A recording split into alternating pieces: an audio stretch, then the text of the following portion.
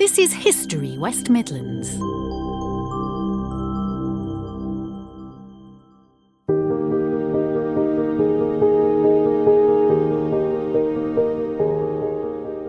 The latest series of the highly acclaimed BBC One drama, Peaky Blinders, introduces us to a new villain, Oswald Mosley, one of Britain's most enigmatic and controversial figures of the 20th century, who played a prominent role in the political life of Birmingham and the West Midlands between the First and Second World Wars. Mosley was a unique politician. His career began conventionally enough as a Conservative MP, but then, disillusioned by the party's unwillingness to aggressively intervene to improve the economy, Mosley left to join the Labour Party, where, after becoming an MP for the second time, he was appointed to the Labour cabinet. But again, Mosley failed to ignite his colleagues' enthusiasm for his radical ideas, and after this rejection, he gave up entirely on the established party system and founded the British Union of Fascists, popularly known as the Black Shirts. To find out more about this flawed but fascinating political figure, History West Midlands publisher Mike Gibbs talked to Birmingham political historian Andrew Reeks. Andrew, can I begin by asking you to tell us about the world into which Oswald Mosley was born? Yes, he was born into a privileged world, a feudal world.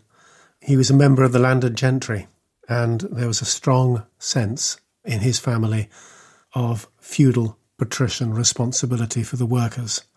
His father was a bit of a rogue, but he was raised by his mother and his grandfather in a country house in Rolleston in Derbyshire.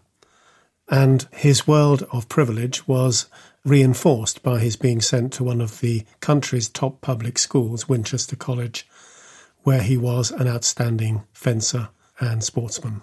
But he went to Sandhurst from Winchester, had not been a success as a scholar, which is a surprise because he was a bright man. And the war came while he was at Sandhurst training. And so he joins the Lancers, first of all, and then the Royal Flying Corps as an observer. And there he has a different perspective from many people of the war, watching the masses of German troops as they move up to the Western Front from the air. He was deeply impressed by the martial organisation of the German army particularly, but also of the British army. But what he really learnt was the sacrifice and loyalty of the ordinary man. This reinforced his feudal sense of obligation, and he comes out of the war with a feeling that whatever happens, there must be a land fit for heroes created for the people who fought alongside him. And he certainly acts on that belief very quickly because he stands as a Conservative candidate in the general election that took place only weeks after the war ended in 1918. He does, but he stands as a sort of left-wing Conservative, one who feels that deep obligation and wants to do something about full employment and better housing. The family connections led him to the Conservative Party, and whilst he is competing for the candidature with the Constituency Association, he discovers in himself qualities of oratory, the ability to put an argument over, which woo the association and which he was surprised to discover. So at 22 he becomes the baby of the House of Commons. How did the House of Commons react to this new young MP? At first, very enthusiastically, Mosley immediately impressed for the quality of his oratory. As the Westminster Gazette says, Mosley is the most polished literary speaker in the Commons. Words flow from him in graceful epigrammatic phrases that have a sting in them for the government and the Conservatives.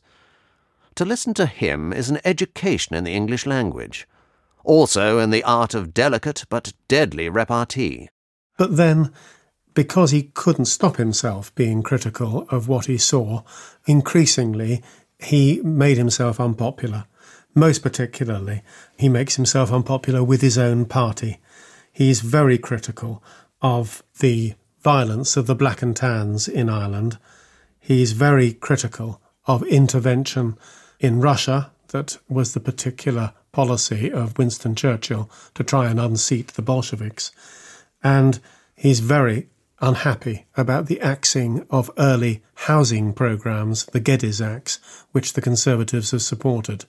So he rapidly becomes disillusioned with his own party, and he tells people so as well, which doesn't make him popular.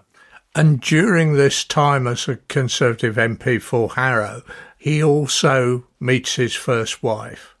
Yes, Cynthia, daughter of renowned snob, Conservative former Viceroy of India, Lord Curzon. And surprisingly, for a girl brought up in that background, she has radical and advanced views on housing. In fact, she was a liberal. And she would match him or follow him across the party spectrum, becoming in the end, of course, a Labour MP for Stoke-on-Trent. So it was, in many senses, a political marriage, a meeting of minds, as well as being a love match. And when Mosley became disenchanted with the Conservative Party, what action does he take? He starts to talk to Liberals, and it's thought that he would join the Liberal Party.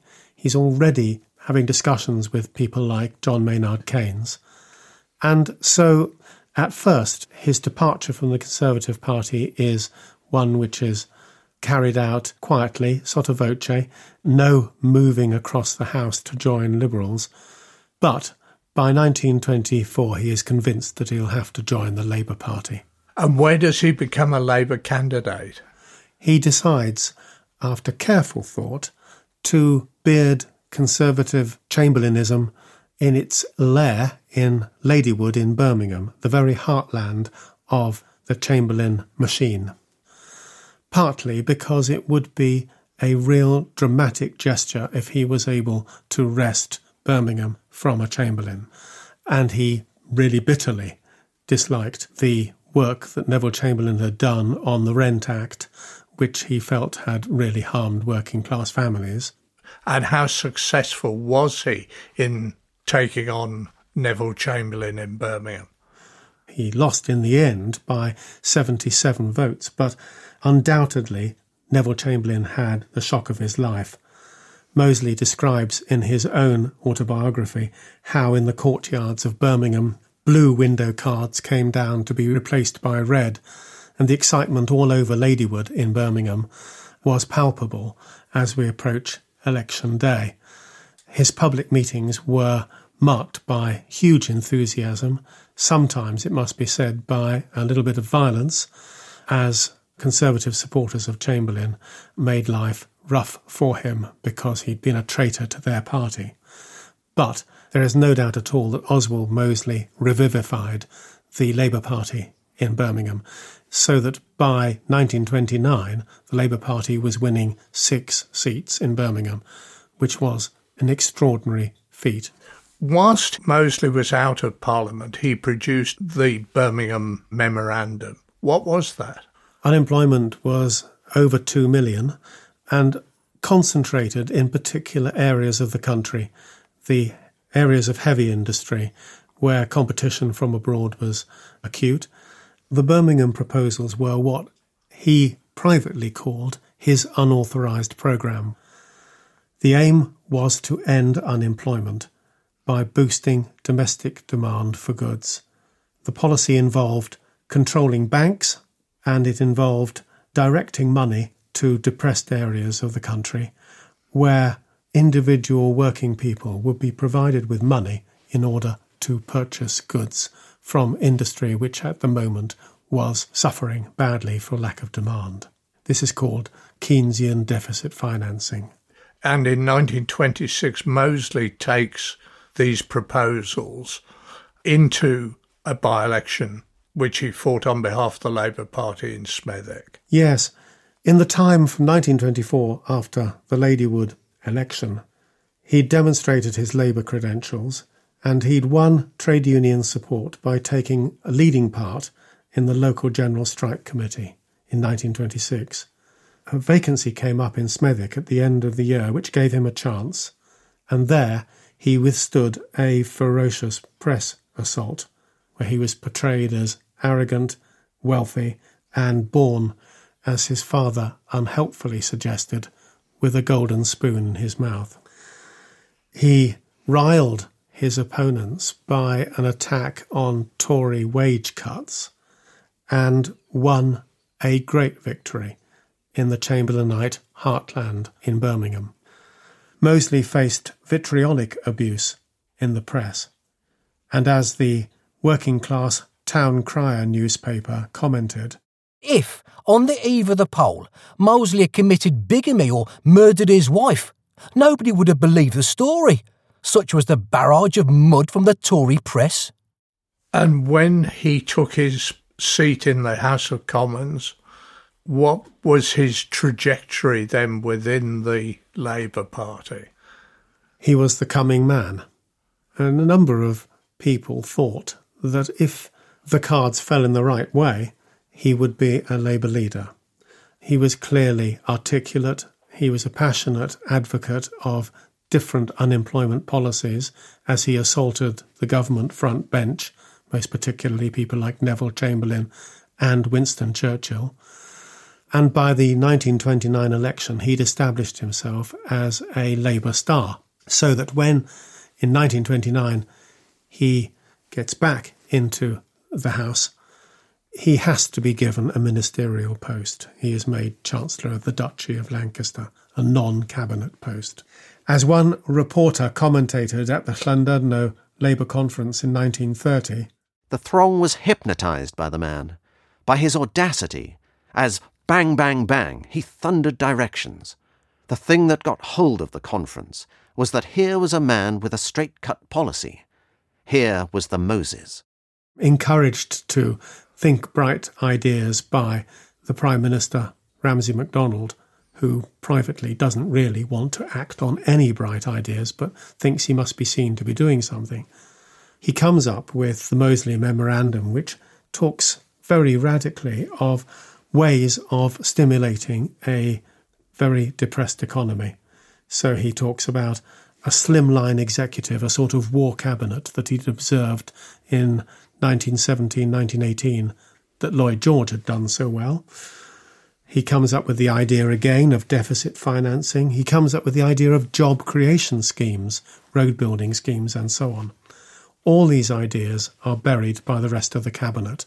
And the idea of intervening in industry and taking over certain industries is far too left-wing for any of these rather conservative Labour politicians.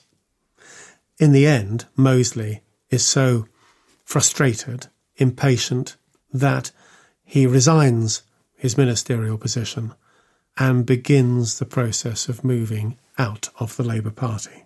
Mosley gave his reasons for resignation as follows.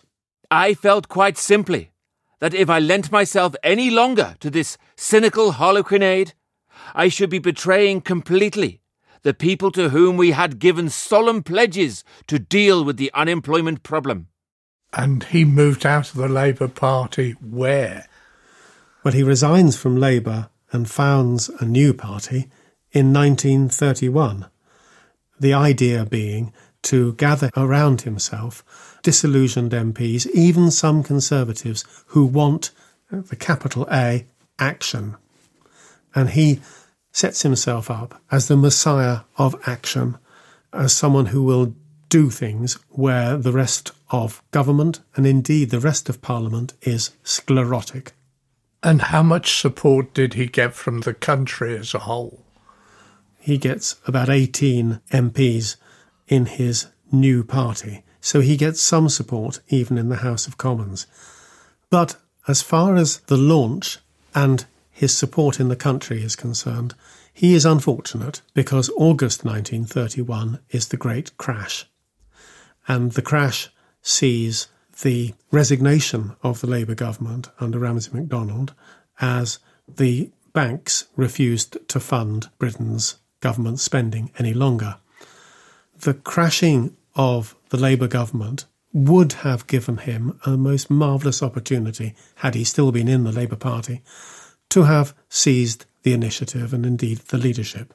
As it is, he watches from the sidelines as a new national government is created, saying the very things that he's been talking about. We need a government of national unity. That, therefore, steals his thunder. At the same time as that, He is very ill indeed and is out of action really for 3 or 4 months. When he should have been round the country drumming up support, he is recuperating in bed or abroad. So the momentum for a new party is lost almost before you can say general election is coming, which it does in the autumn of 1931. How strong was the new party that Mosley established in Birmingham, and did he campaign here in Birmingham at that time? Yes, he did campaign here in 1931, November 31, and the Rag Street Market riot, I suppose you'd call it, was one of the most infamous moments of the whole general election campaign.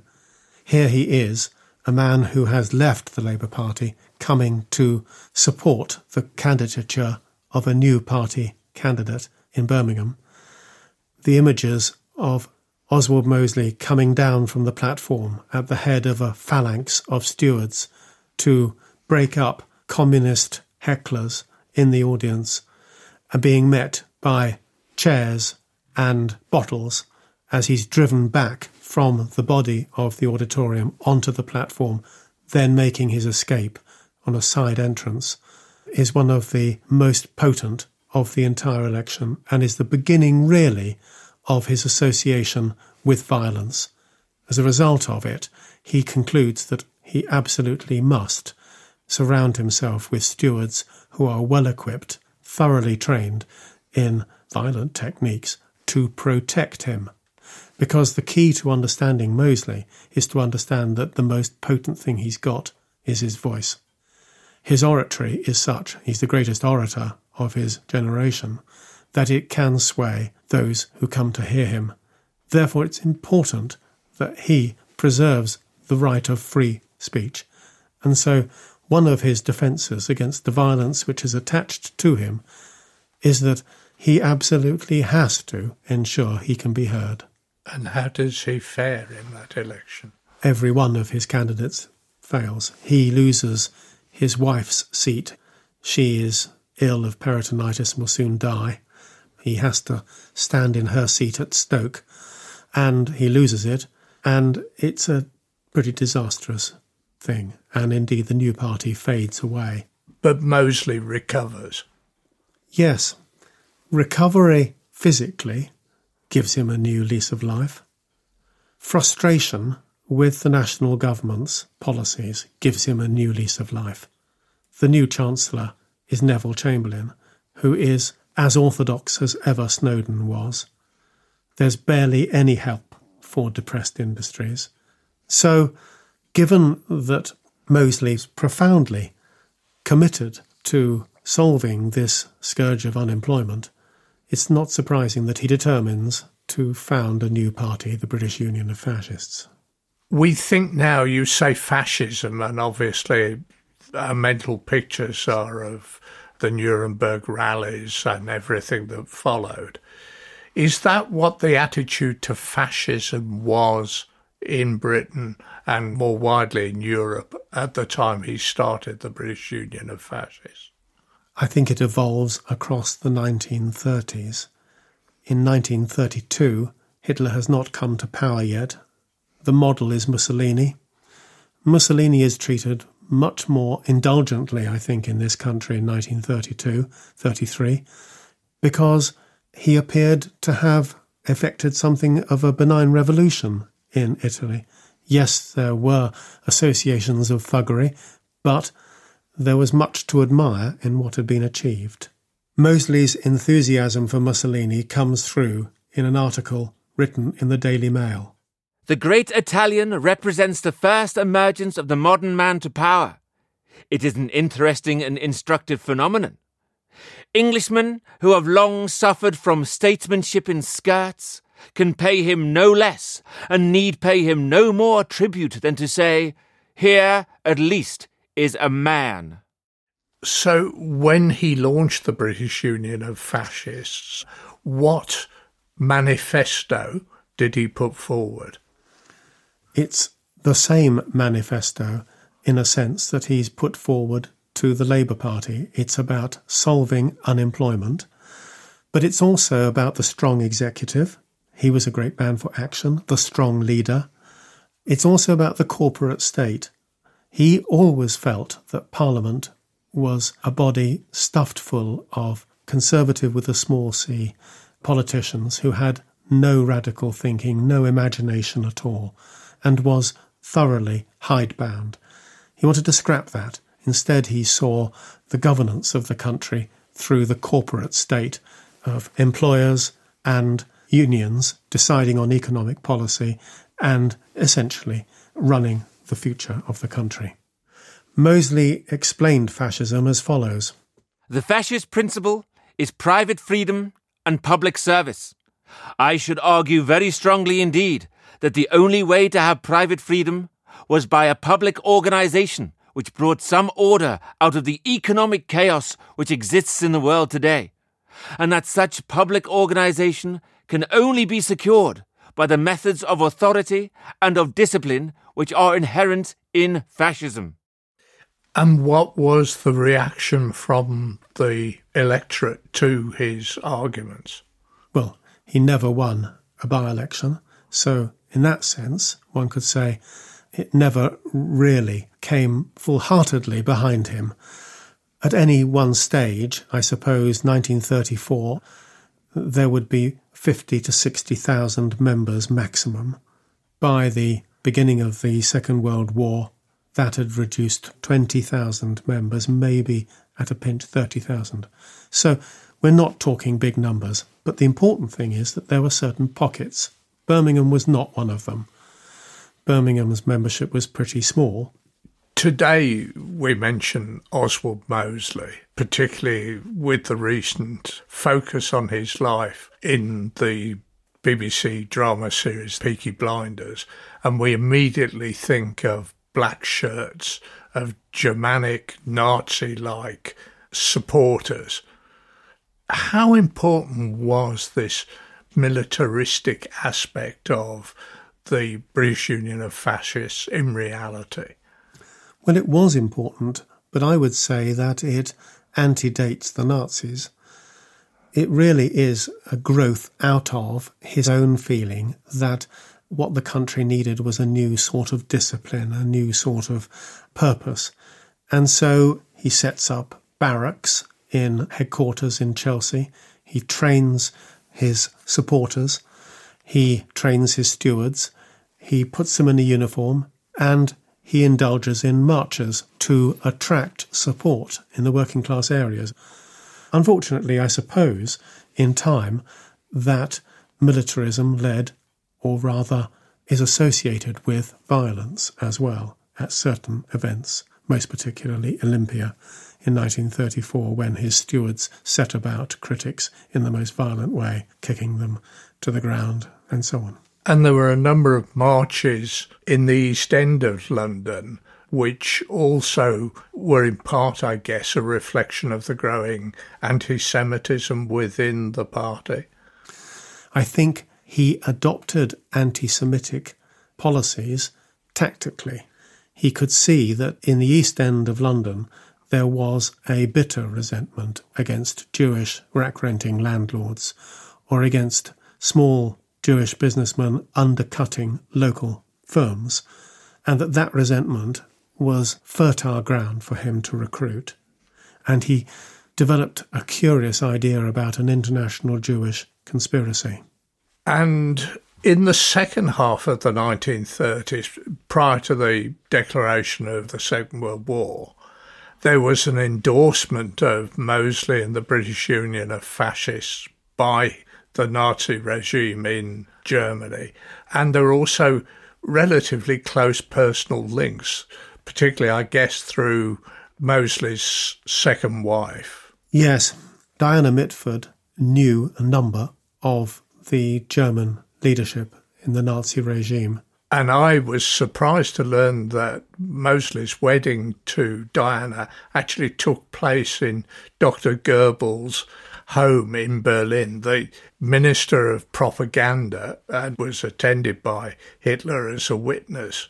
That suggests that there must have been close relationships. No, I don't think there were, particularly with the German High Command. Mosley only met Hitler twice, but I think what is much more interesting is the suggestion that has been made that Mussolini and the Italian Fascist Party supported Mosley and supported him financially in 1935 and 36 in an attempt to try and buy some support in Britain for the invasion of Abyssinia. And did that succeed? It didn't succeed, but it's something that Mosley then did his darndest to cover up. And all of these relationships came to the attention of MI5, and that was to have consequences when war was declared in 1939. Well, yes, the MI5's view on Diana Mosley is summed up in a report. Diana Mosley, wife of Sir Oswald Mosley, is reported on the best authority, that of her family and intimate circle, to be a public danger at the present time. She is said to be far cleverer and more dangerous than her husband, and will stick at nothing to achieve her ambitions. She is wildly ambitious. By May 1940, with France falling, the situation was very different. Then MI5 and the authorities moved against Mosley. He now seemed to be a danger, and the argument always was that he was therefore a traitor, which was a nonsense. They were arresting him, actually, in case he would collaborate in a future successful invasion by Hitler. But he was at no stage undermining the British war effort. So he was incarcerated for fear of what he might do, and landed up in prison in Holloway with his wife, who had also been arrested on the same suspicion of being a traitor. He wasn't released till 1943 because he was ill, and Churchill really didn't want the idea of Mosley dying on his watch. Despite his experiences prior to and during the Second World War, I guess he's not the sort of person who's going to fade away from the political scene when peace is restored. What happened? Well, in some senses, it was done for him. His incarceration in the war and all that had been written about him in the press drove him right to the margins. He was no longer a serious player as he had been in the 1930s. He has some very interesting ideas.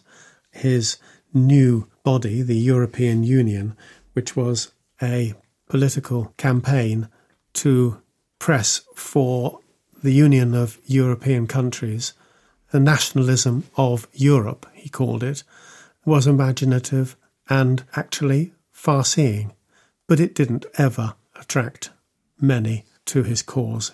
By the 1960s, he was becoming interested in something else, and the ideas as to what or how to respond to immigration interested him very much, and thus placed him somewhere close to Enoch Powell in his response to the ideas of repatriating West Indian immigrants who'd come over here. So the political career that, like some meteor, had risen so dramatically in the 1930s had fallen away and burnt out by 1980 and his death in France. When we look at his career and at his ideas, his philosophies from the perspective of today, how should we judge Mosley? I think the point about Mosley is that he was never just a superficial figure. There's a depth to him, a power of imagination and analysis which is truly impressive in the 1930s. He had a vision of how to solve unemployment that few other politicians had. The sadness was that in trying to execute those ideas, he moved ever further towards the idea of fascism and to violence to carry those ideas through. Andrew, thank you so much for giving us these insights into a man who was obviously a fascinating figure in British political history between the two wars. Thank you very much indeed. Thank you. You can find out more about Oswald Mosley and the Blackshirts in an article entitled Blackshirts and Brummies, Interwar Fascism in the West Midlands by Tom Gidlow on our website, www.historywm.com.